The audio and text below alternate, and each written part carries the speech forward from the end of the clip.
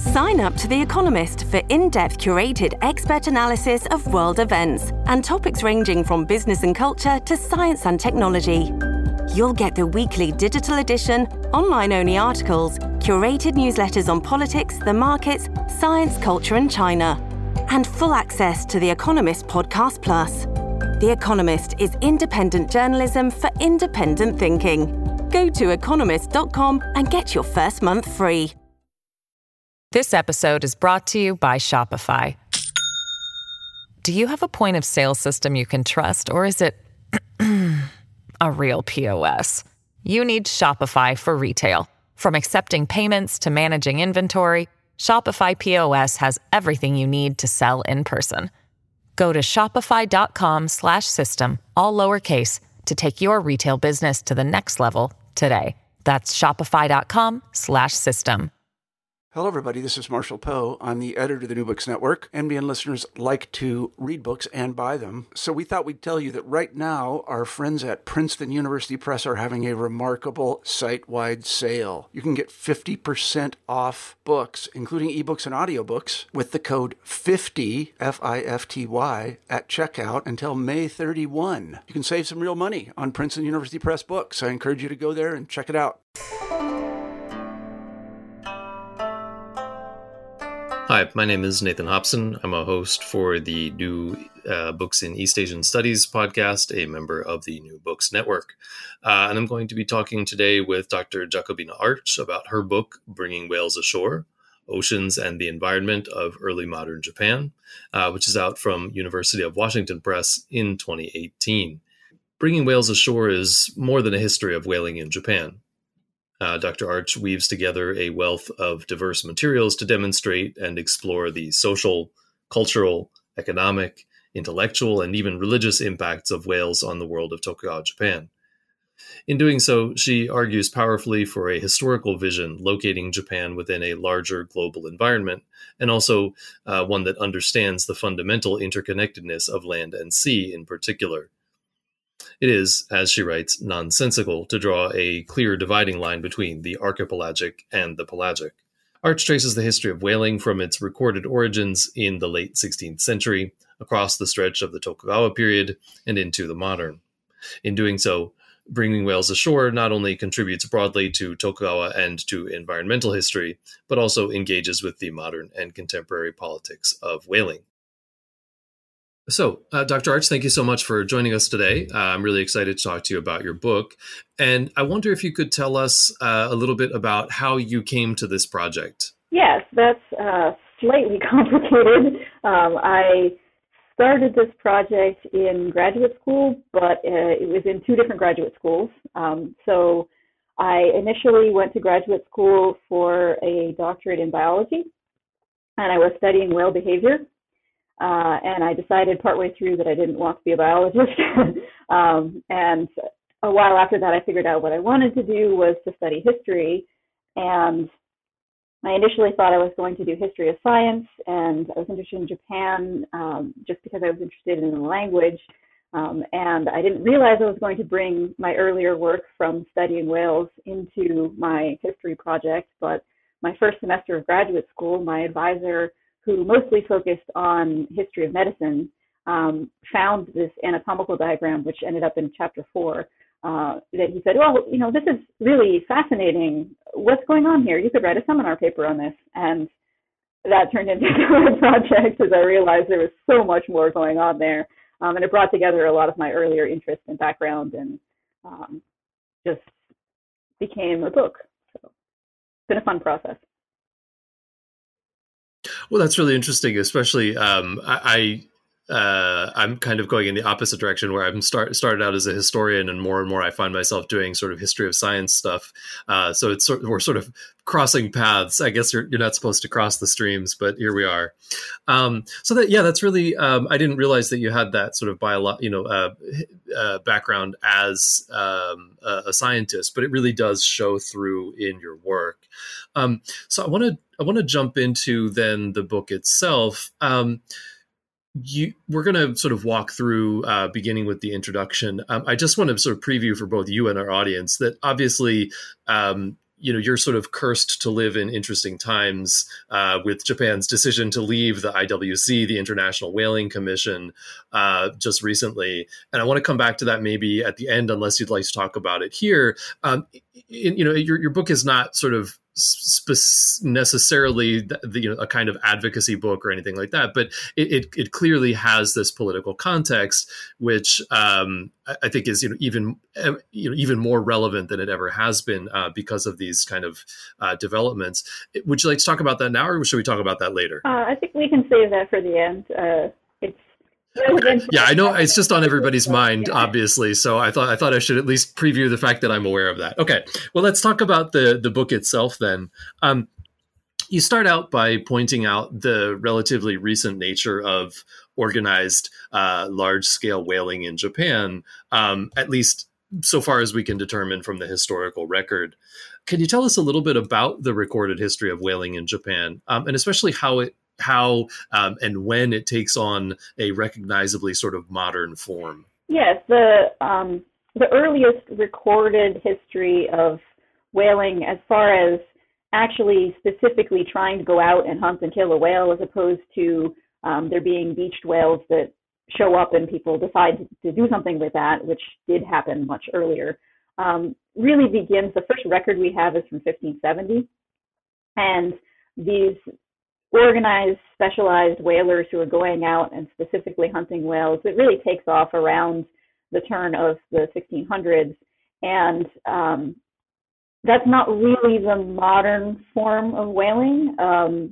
In some ways it is, and it certainly has some connections, but it has different techniques. They were in small rowboats so that they would row out from shore. They were actually organized from a lookout on shore, and they would haul the whale back to the beach, and the whole village and region would be involved in processing the whale. And so that's a whole different process than looking at a factory ship with catcher boats down in Antarctica or in the North Pacific that are processing the whales on board, and it's very few people in comparison to the whole population of Japan.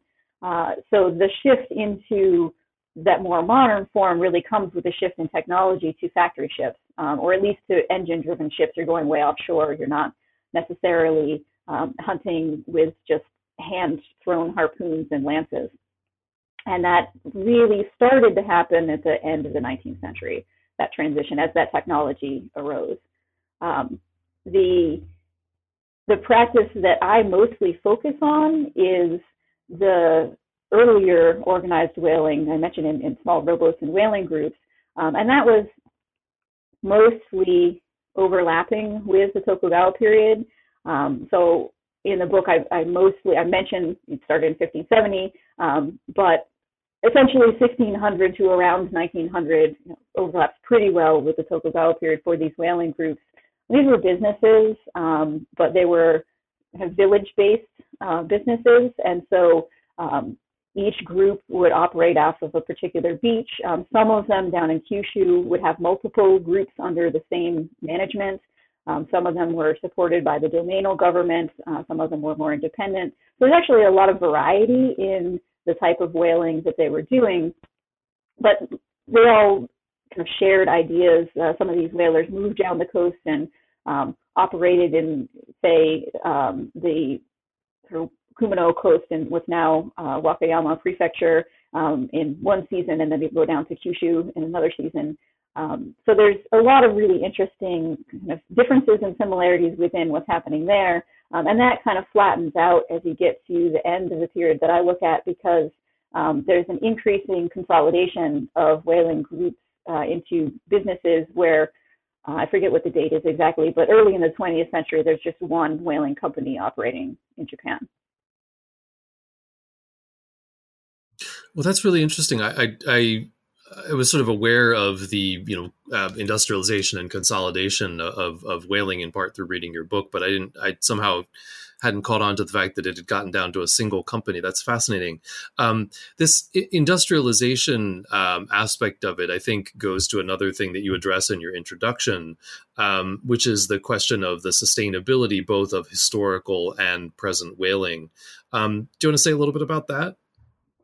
Yeah, and one of the things that people often do when they look back, and I don't tend to call it traditional whaling versus modern whaling, because traditional whaling implies that it's this more sustainable, more limited impact kind of practice. It's more kind of Aboriginal whaling style of thing.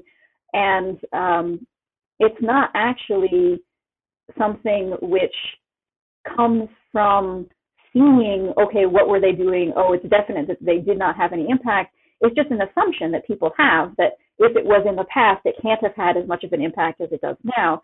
And in part, that's true because in the modern era with more industrial whaling, many thousands, tens of thousands more whales could be hunted in a season. But it doesn't mean that the earlier forms of whaling actually were totally sustainable. And one of the things that I found, the more that I looked into the information that we have available on these whaling groups and where they operated and their practices, the more you see that they move where they're hunting whales over the course of sometimes 5-10 years, sometimes over the course of a century or century and a half. But part of that is because the whaling isn't as good in the area where they started, right? So it's not sustainable within the place that it started. They have to move somewhere else to find more whales. And so this is the kind of thing that if you look at it from a modern perspective, people often have this idealized view of the past where humans were closer to nature and we were better at keeping in balance with different kinds of animals as resources and things like that. And if even with this patchy information that we have about these Tokugawa period whaling groups, you can see if you look for it, they don't say it, they don't say, well, we started off in Ise Bay and we moved exactly because there were no whales anymore, but it's implied they moved to find better whaling, and by 1800, no one is whaling in Ise and Mikawa Bays because there's no whales there. Yeah, and in this sense, I think it seemed to me in reading the book that you're engaging in this much larger dialogue, not only about the extinction of the prehistoric megafauna like mammoths and so on and so forth, but also it reminded me in that sense of Brett Walker's book about the extinction of the Japanese wolf, which is pushing back against this same sort of assumed pre-modern, virtuous, sustainable engagement with nature. So I wanted to get into a little bit deeper into the book itself, and in the sense that the title is Bringing Whales Ashore. And it seems to me that's part of an argument for recontextualizing Japanese history, not just as sort of archipelagic as the sort of island history, but also as pelagic as a marine history, seeing the land and ocean as fundamentally connected and interdependent rather than isolated from each other.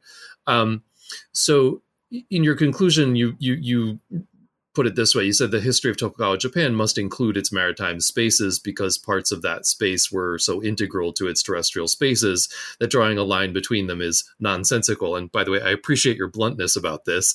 I think we academics could use a lot more of that. But can you tell us a little bit more about this, especially how this formulation helps us to see history differently?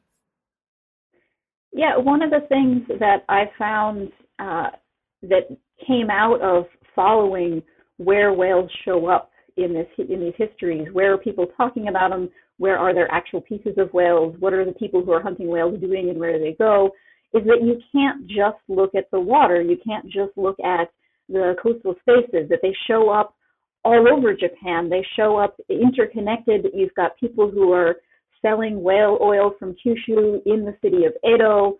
You have people who are talking about whales even though they've never been to the coast. There's ways in which they get blended into the culture as a whole, not just the coastal areas. And so when you see that sort of thing happening, you see people who are being sent from Osaka down to the coast or from Wakayama down to the coast where the village of Taiji and Koza and these other whaling villages are. They're coming to this strange place. They're remarking on, oh, what are these people doing? But they are connected to the thriving cultural centers of Osaka and Kyoto and Edo. in ways that our ordinary histories of Japan don't tend to talk about. And so the human spaces go out into the water more than we tend to assume, but also the things that are in the water go into the human, including terrestrial spaces, in ways that we often don't see either. And by following whales around, I really started to see this much more. And I don't think it's just whales that this is happening with, but whales are really big. They're very strange. They're impressive. And so they make a mark in places where other forms of fish might be less visible, right? So I think they're a good example of the many different ways that the maritime spaces weren't a separate realm for people, that things from those spaces showed up in other spaces. And it shouldn't be a surprise. It's an archipelago. There's a lot of coastline. Everybody knows that the Japanese eat a lot of seafood, right? But somehow that doesn't translate into looking for, well, where does this happen? How does this end up in these different spaces? In the Tokugawa, I think in particular, because we know that this was a period in which they were more isolated. And there's plenty of research that, I don't know, over the past 30 or 40 years at this point, talking about how the closed country wasn't really that closed and they had plenty of information coming in, if nothing else. But we still tend to forget that just because Japanese people weren't supposed to go to other countries across the ocean, they're still in contact with what's happening in the ocean, because whales are a really great way to connect these together. They migrate thousands of miles. They're moving throughout the entire Pacific. So that means that people who are intersecting with some of that migration are, whether they mean to be or not, connected with the rest of the Pacific. And that is especially true as you get into the 19th century, when American whalers are hunting those same populations in a different space in the ocean, and that impacts how many are migrating past Japan. But it also is something that I think more generally, not just in thinking about whales, we are terrestrial. Humans live on land. We can live on the ocean in some way, but you have to keep going back for food and other kinds of things. You could build a platform, and there's people who live on, for example, oil platforms, but they don't live there their entire lives, right? And so it's hard for us to remember that space is part of the space that influences what's going on historically. And I think that as you go through the Tokugawa period and you start seeing how much people are dependent on the resources that they get from at least the coastal waters, and then in the cases of whales, not just coastal waters, because they're bringing resources from all over the Pacific, you can't just look at islands as bits of land. You have to look at them as connected by and with what's going on in the water. And so that's something that, as the more I looked at where whales were, the more I realized that you can't separate them out from where people are living and growing rice and doing other things in the mountains. Yeah, and this actually is a really nice segue into your chapter 1, which is Seeing from the Sea, a Whale's Eye View of Japan, in which, again, you're sort of you're beginning in earnest to do this sort of reorientation of history by attempting to tease out what can be known about whales and the waters around Japan, what those might have meant to whales before the modern whaling industry. What do you find about this question of like how what is a whale's eye view of Japan? Well, I find that frustratingly attempts might be better than succeeding on that, but we can't talk to whales. We can't know exactly what they saw and what it was like for them. But we do have to, I think, make the effort to pull away from our understanding of what the ocean looks like now and where we see whales now, and really look back and see what kinds of evidence we have for differences, for what things might have been like then. The only way we can really know where there were whales is when humans record that, and most of the humans at this point in time who are recording that are whalers. So it's not comprehensive, certainly, but one of the things that I wanted to do was to try to blend together information about abundance from catches and kind of extrapolating from those a little bit in one direction, and then also information from modern biology today about where we find whales, how they live, what their populations are like, and work backwards from that to bring those two together. And one of the problems there is that even now, people are still very surprised by how little we know about whales. How we don't even know where the breeding areas of right whales in the Pacific are today, never mind what they might have been before. I think it's less than 100 North Pacific right whales left. So their breeding areas might be totally different now than when there were tens of thousands of them. And so there's these big problems in trying to see, well, what might it have been like before we had this big impact of the modern whaling industry? And by that, I start with the American pelagic whalers in the mid-19th century onwards. But I think it's something that we have to specifically sit down and set out to do, like pull away our assumptions about what the ocean looks like. When I was in Japan doing my research, I went to the town of Taiji, and one of the people who's a descendant of the leader of the whaling group there took me out to some of the lookout places and things like that. And we went to one of these lookout sites, and you look out and you see this open ocean, and there's no whales. We were there for hours with no whales. You could be there for weeks, there'd be no whales. And yet, this was a place where the whales would swim past frequently enough that somebody looked out there and said, we should try to catch those. We have to go back and reimagine that open water that seems empty with all sorts of whales swimming in it and what that might have done. And then you have to put a whole bunch of boats in there, and you have to really rethink what this looked like. And the biggest thing to, I think, keep in mind when trying to look back at this historical moment, what were the whales doing, what was it like there, is that there were a lot of them, that there were large groups moving through, that there was a connection that they had, that you just don't see now, that you'd have to imagine something like the migration of the gray whales in California, where people go and they can see and you can watch, and in one day you can guarantee you'll see a whale during the migration period. Well, that is something you don't see in Japan now, but you have to think about that being the case before. And there's then still some frustrating gaps of like, well, so where were they going when they went south, and where were they feeding when they weren't migrating past the shore and things like that. But at least we can start to remind ourselves that this ocean looked very different, that the populations were different, what they were responding to was different. And I think that's an important place to start when you think about the history of whales, not with what people were doing, but what might we know about what the whales were doing? Yeah, I think that sort of, I often feel that when we're talking about the environment, and I think environmental history sort of falls into the same category. One of our big problems is a kind of failure of imagination. So often the issues are either so big or so far away that they really just sort of, they challenge us in a lot of ways. And I appreciated that chapter 1, this attempt to, string together what limited information we have to give something of a picture of what that might have been like. In chapter 2, bringing whales ashore, whalers offshore, coastal networks, and the history of whaling, you shift focus to the whaling groups along the coasts of early modern Japan and the ways that whaling and whales were integral to coastal communities who engaged in whaling. And this is something you began to address earlier in the conversation.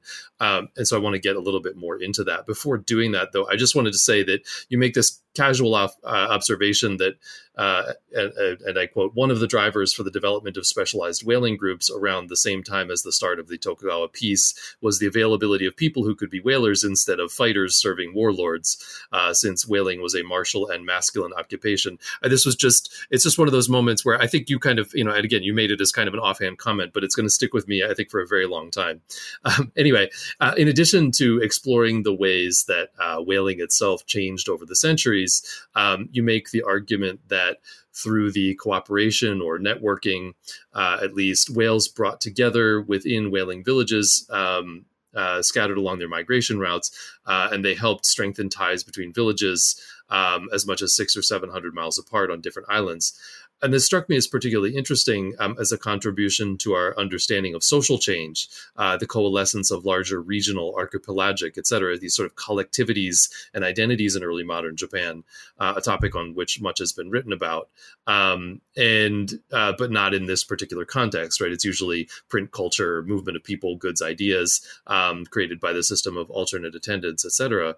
So your chapter is also kind of an example of how to weave environmental and social history together to expand a view of Japan into one that sees the islands as part of a vast Pacific network.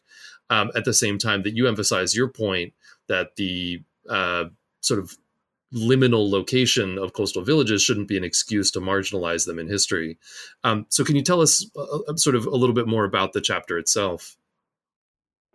Yeah, I mean, one of the things in looking at the whaling groups, I mentioned earlier in the conversation that these were individual groups, they're separate businesses, but they also talk to each other.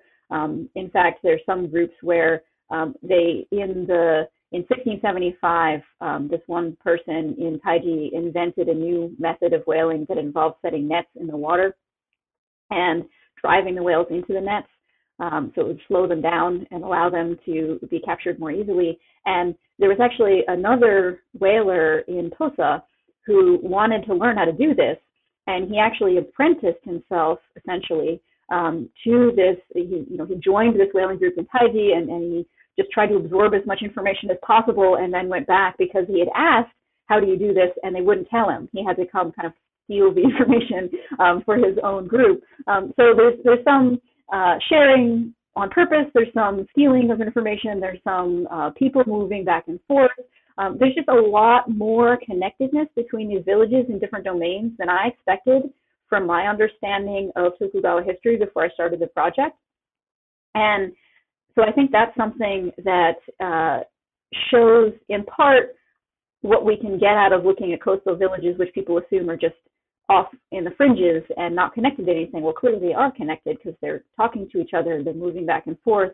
But also, as you had mentioned, they're part of the Pacific as well. So it's not just looking at movements across domainal boundaries, but also seeing how these interconnections of people were embedded in broader perspectives. And so the idea of networks, I think, worked for me to think about all these different groups. And yeah, some of them are slightly different from others, but they fit in a system, right? They're nodes within this system or network. And it's not just whalers. And one of the things that I found is that as the Tokugawa solidifies into a specific governmental system, you get shifts in land use, you get shifts in coastal shipping when everybody suddenly has to send their tax rights into the shogunate.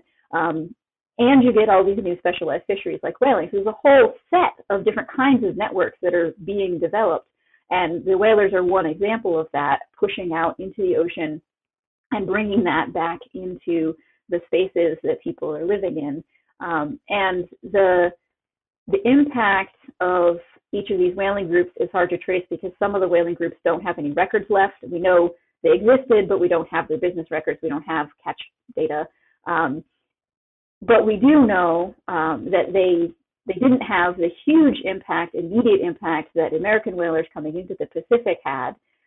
But one of the things, if you think about it as an ongoing network and watch how things shift, as I mentioned, the Ise Bay whalers, they started there, and yet they're not doing it 150 years later in that area because they had to go somewhere else. Those people moving somewhere else actually physically moved themselves to start up groups in other areas. So they joined different villages, they went between domains, they did all sorts of things that we don't normally think of peasants being able to do if we follow the kind of party line of needing travel passes and these kinds of things. So I think that's one thing that I found was really interesting about just following movement of people and what whaling did for that. It wasn't just them moving out to catch whales, it was all the other things that they ended up doing as well. And I do think that other fisheries might have similar things. I haven't looked into them, but it would be really interesting to see if these coastal villages, if we stopped ignoring them and saying we don't know how they fit into the, they're not really farmers, what do we do with them? What does that tell us about what's actually happening in the much more dynamic system of Tokugawa Japan? I think that's something that really is wide open right now. So. Yeah, and I think that this actual contribution to the way we think about mobility more generally, that it's is a big part of what you're doing here, both in the way that, as you say, the whales are both animals of the ocean, and also once they are brought on shore in various ways have enormous social effects, and then the people who are involved in those processes are mobile in and of themselves. I thought this was a really compelling part of the story that you're telling. And it also is a big part of the story you're telling in chapter 3 in particular, which is moving whales from coasts to mountains, the circulation and use of whale products. As this chapter title suggests, it's about the circulation and use of whale products in a changing early modern economy. Right, that early modern Japanese whaling was a commercial enterprise that also tied people more closely to dependence on and awareness of the marine environment. Whalers made use of as many different pieces of whales as they could to maximize profits. And you argue that the Edo period urbanites in particular rarely had a chance to see whales in person, but they had many opportunities to interact with the products of whaling. What were some of those products, and in what ways did they affect society, the economy, and the environment of Tokugawa Japan? Yeah, there were a lot of different products that could be pulled out of one whale. Meat is one that I'm sure most people would think of first, given the kind of debate about whaling now. But it's actually something that doesn't keep very long, even if you boil or salt it to preserve it. It has to stay within a relatively small region, although in some cases, Osaka is within the region that actually is close enough to whaling villages that you could get whale meat there. So regional doesn't mean not many people are eating it, but there's actually a lot of the other products I find more interesting because they travel much further. So oil, which comes from boiling down the blubber, but also if you boil the meat to preserve it, the oil comes off, and so you get oil that way as well. That was often initially used for lamp oil, so for just lights, but it then became used for other things. And the most interesting one, I think, is it was used as a pesticide on rice crops. After the Kyoho famine, they discovered that it would actually kill the particular pests that had caused that famine. And so in Kyushu especially, which was hit pretty hard by that, there were domains that had policies to have stockpiles of whale oil available in case there was an outbreak of these plant hoppers or locusts.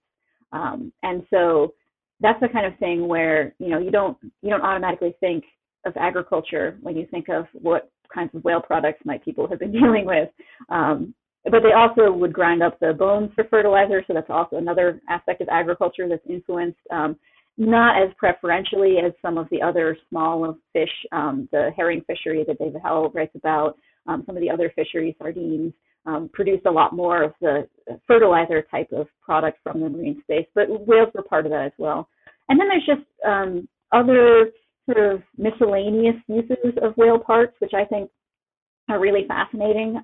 The baleen, the strips of, it's actually keratin, so it's like fingernails or horn that comes down from the jaw in baleen whales. They don't have teeth, they have this instead. And it's a very flexible substance, and so it was actually used instead of spring steel, which they didn't have, in things like making movable eyes and mouths on the Bunraku puppet theater heads. So, it influences an entire style of theater. And they have a boom in interest in these clockwork dolls, the karakuri dolls, that you wind them up, and there's the ones that they serve tea. They roll around and serve tea and do archery and do calligraphy and these sorts of things. And those are all driven by a wound up piece of baleen. So there's all sorts of different places. If you start looking for whale products, they end up in places that you would not expect to be finding animal parts at all, or that you would not expect to be finding particularly marine-based products. And so they show up in many aspects of the economy. They are hugely, the lamp oil was actually lighting Edo. So, the city requires a huge amount of lights, and they're shipping oil all the way from Kyushu up to Edo because they need so much oil. And so there's things like that without these whale products, the economy would look really different.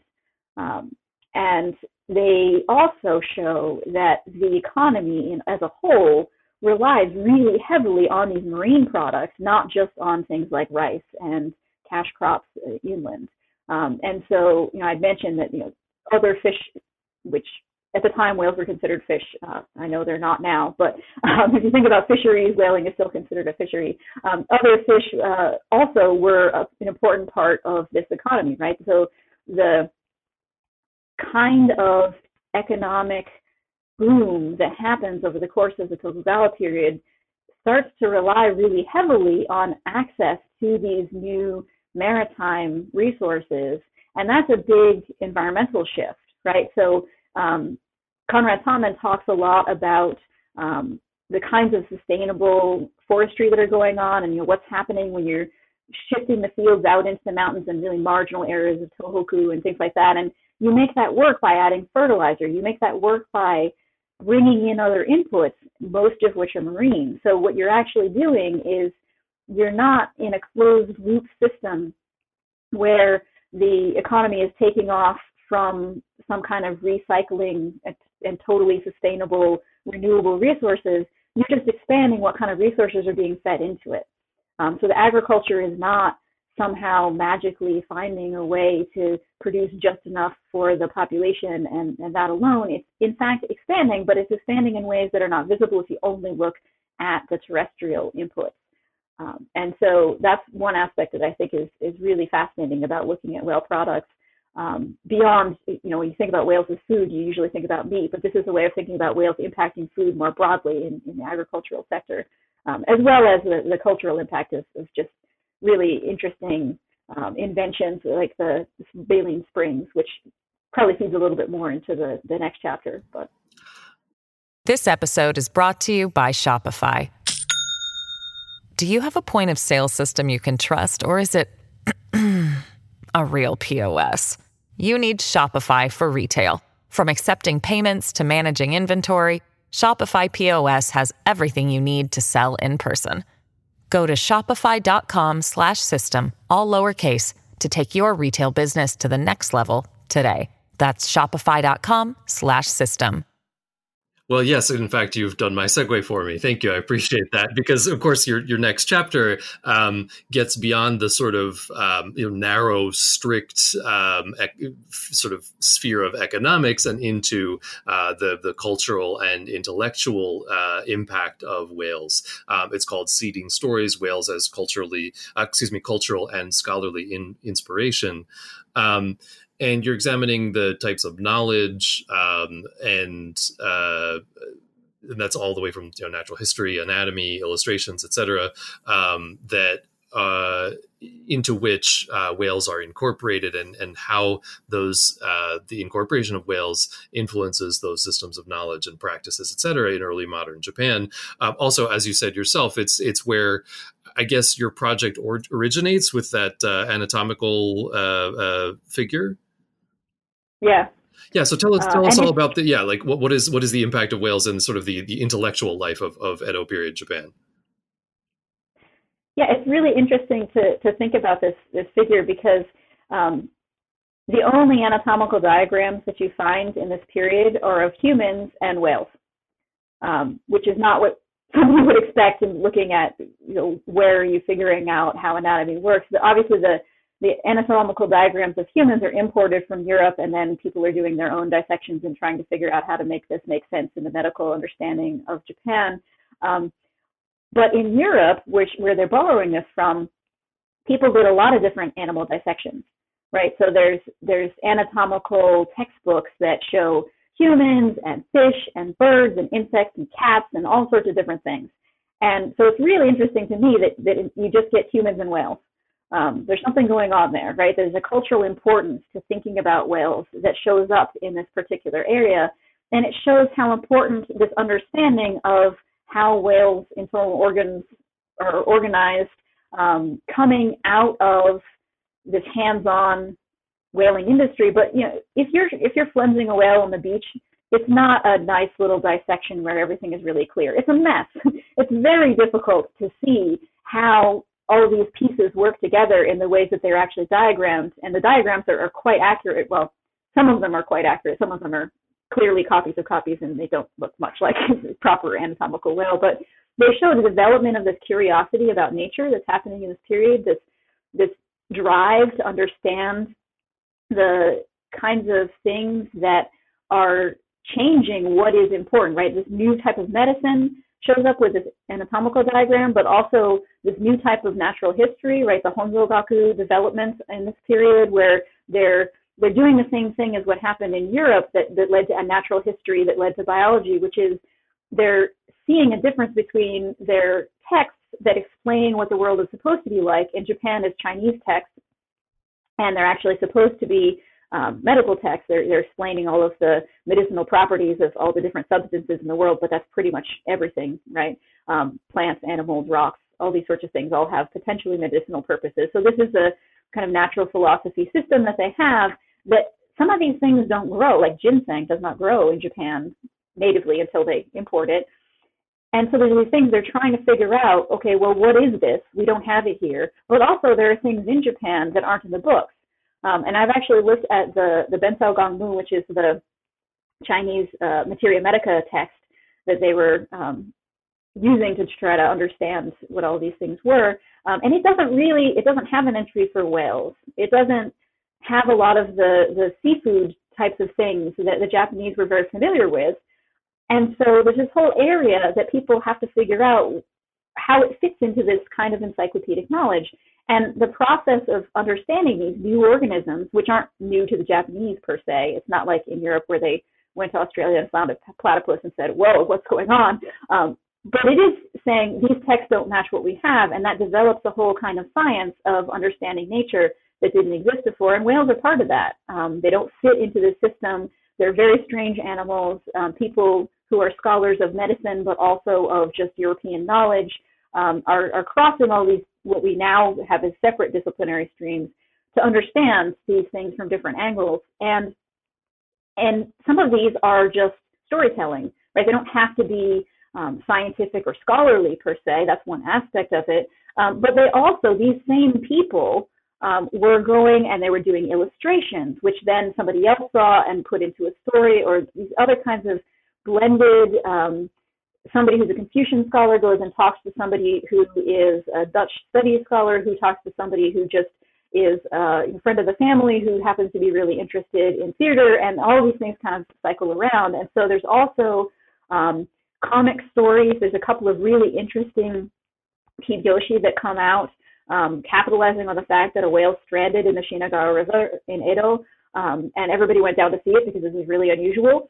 And the next year, there's a couple of major comic novels coming out saying, hey, yes, we can talk about that, right? So there's all sorts of different ways that people are talking about whales. And I think by tracing those, you really see the complexity of the intersections of the types of understanding that people have. There's a really messy set of jack of all trades kind of understanding of the world that's going on. You don't have people, you have people who will call themselves, for example, a Confucian scholar, but one Confucian scholar who happened to be related to a Dutch studies scholar could then end up getting dragged into understanding stuff about whale anatomy just because he was asked to go find out a little bit more while you're traveling, could you for me? And then there's these disciplinary boundaries that we are used to now really are not very solid at all. And it's quite interesting to see all the different places that somebody gets inspired by a totally different genre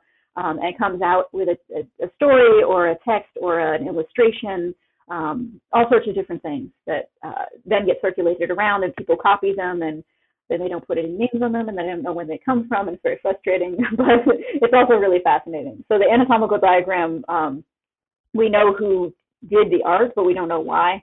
We don't know who commissioned it or who they talked to or anything like that, unfortunately. But it sparks off a lot of really interesting discussion about understanding the world in this period. Yeah, and I think the anatomical diagram is actually a really nice way to transition into chapter 5 as well, because as you said, whales are the only non-human animals that get their own sort of genre of anatomical drawings in the Tokugawa period, and your final chapter, memorializing whales, religious and spiritual responses to whale deaths, contributes to this argument about the embeddedness of whales in the life of early modern Japan, but also is specifically interested in the special relationship that humans felt with whales. You look at the religious beliefs and practices that evolved to dictate that complex relationship. And I was quite surprised when I read that whales were commemorated in the most human fashion, as you put it, with posthumous Buddhist names recorded in a death register, and funeral or memorial rites that were very similar to humans. And so this, again, I think it relates to your original interest in this anatomical diagram. And what can it tell us about how whales were conceived of in Tokugawa and what their influence was on sort of the spiritual life of Edo? Yeah, and there's a couple different ways to look at that. One sort of broad spectrum way to look at that is the fact that the categories that we expect don't hold for where whales fit into nature. What is nature? What is spiritual? What kind of organisms have particular closeness to people or importance are not where we would necessarily expect them to be. The fact that whales get treated very similar to humans, or dead whales at least do, is quite different. And you would expect maybe that people would treat domestic animals more closely, right? They live with them for much longer periods of time. They understand them more closely. They see their personalities. And yet somehow those kinds of divisions don't make sense to the people in Tokugawa Japan. The things that make sense to them are that spiritually these beings seem to be quite similar to people. And so this ends up making us really think, so what is natural? Where do we put dividing lines around things? It's very culturally constructed. And then more specifically, and I think some of this comes from the fact that whales are special in the sense of they're huge. They're really impressive. They're awe-inspiring. There's a kind of saying that even if you just see a little bit of a whale coming out of the water, it's clearly not a tiny little fish. Like, this is something really impressive. And I think that intersects really well with the Shinto ideas of understanding where kami live in the universe that you live in as well. In one sense, finding, you see a really big tree and, a kami is in there, or in a mountain, or a large rock. And these are things that are impressive to people. And that sense of awe is a reflection, or is interpreted as a reflection of, well, there must be a kami there. And I didn't actually see very much that said specifically that whales were treated like kami, but I do think that same kind of sense of awe, that focused attention that causes an emotional response from people, and the emotional response is interpreted within spirituality. And so people try to figure out, why is it that I'm impressed by this animal? And one of the things that they're impressed by is the behavior of whales. So mother whales will actually defend their young. And so they see that they'll hang around in a dangerous situation trying to save their calf from being hunted by whalers. And so people thought that, well, they feel compassion towards others, right? They care about their young. And that's a very important Buddhist value. And so that fits within a framework of understanding of, okay, if you're compassionate, you're a good person. They're kind of a person then, aren't they? So there's ways in which seeing and interpreting the behavior of whales, and not in a way that makes them more human per se, but resonates, I guess, with ways that we want to be. They see the migration of whales as being like a pilgrimage. They interpret these kinds of things that they're seeing in ways that try to make sense of the spiritual landscape in which these kinds of animals could appear.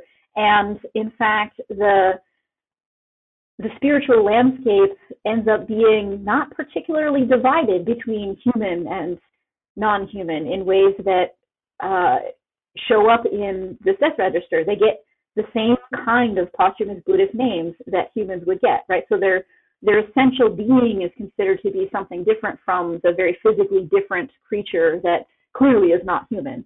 And I think that's really fascinating, and I think it helps us to rethink how we look at the natural world, the assumptions that we have about, well, of course, people are going to care more about this particular aspect of nature or things like that, that these are quite situationally dependent. And I think that it's hard to explain exactly why it gets expressed specifically as essentially human souls, and why there are memorial rites for the fetuses of pregnant whales that they killed, and they felt really bad about, for some reason in particular, about this fetus that was never born, and you know, the whaling group is doing this to make money off of the pieces of whales that they can sell, but they actually bury the fetus. They don't chop it up and sell it and then just give a memorial rite, which they do for the adults. And so there's ways in which it intersects with human feelings about children,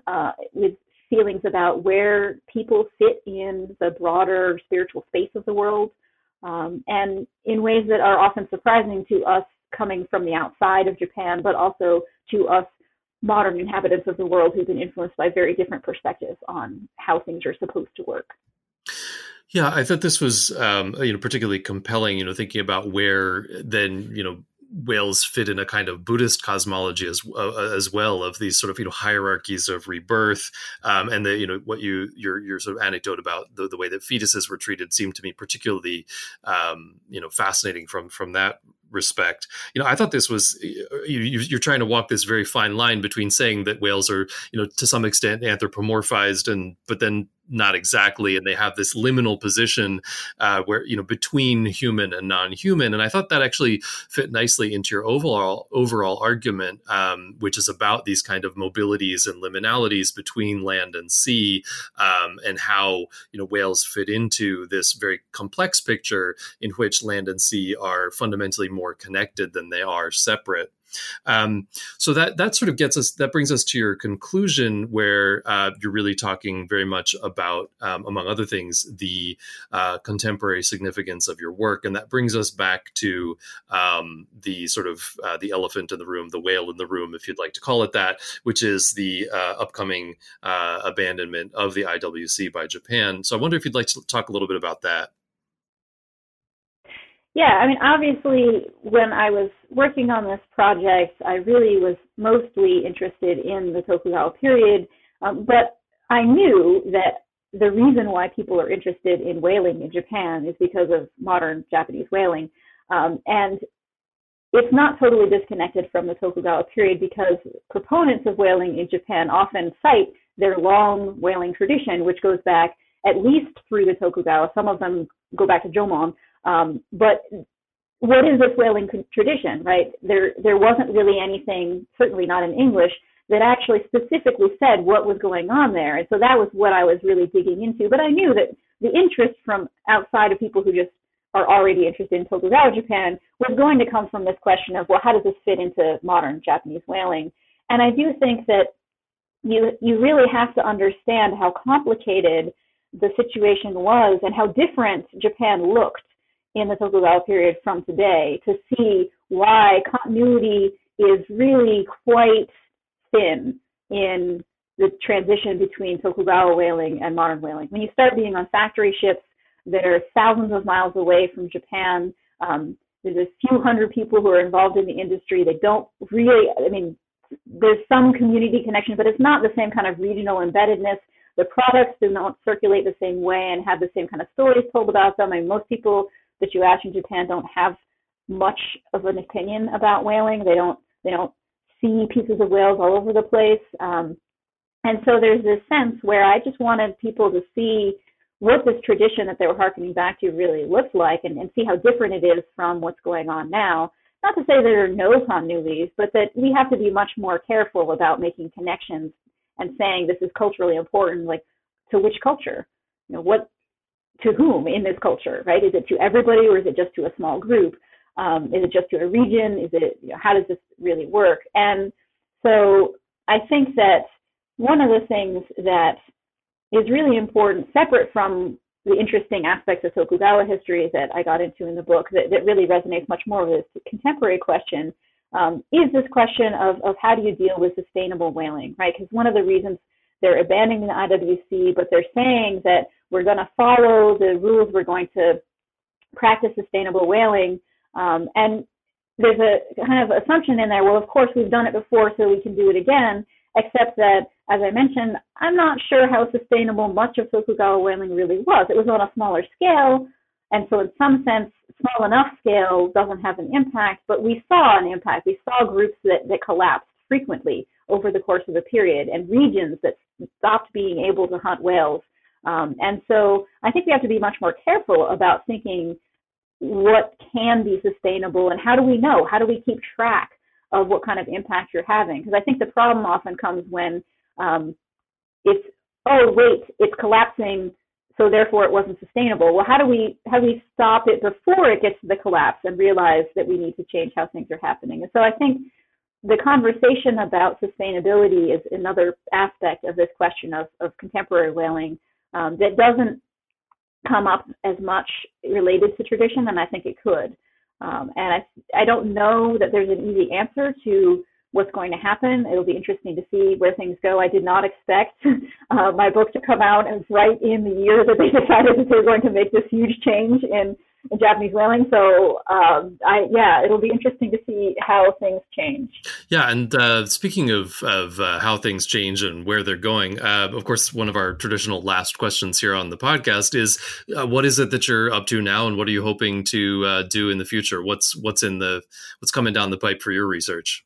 Well, I'm still interested in marine environmental history in Tokugawa, Japan, and I think that the next area that I want to look at is the coastal sailors, and to think about the transportation along the coast and how is that network, thinking about not just extracting things from the ocean, but actually relying on the ocean. What does that look like? And so I've been looking into the Beizai-sen, or the Sengoku Bune, the specific type of cargo ship that developed during this period and is adapted to a specific type of not just physical marine environment, but also cultural environment of people not being allowed to sail offshore to go to other countries. And, what kinds of things does this tell us about what it's like to be out on the water? So instead of bringing denizens of the ocean onto the land, I'm thinking about, well, what do you take? You take land-based people and you put them out on the water, and what happens?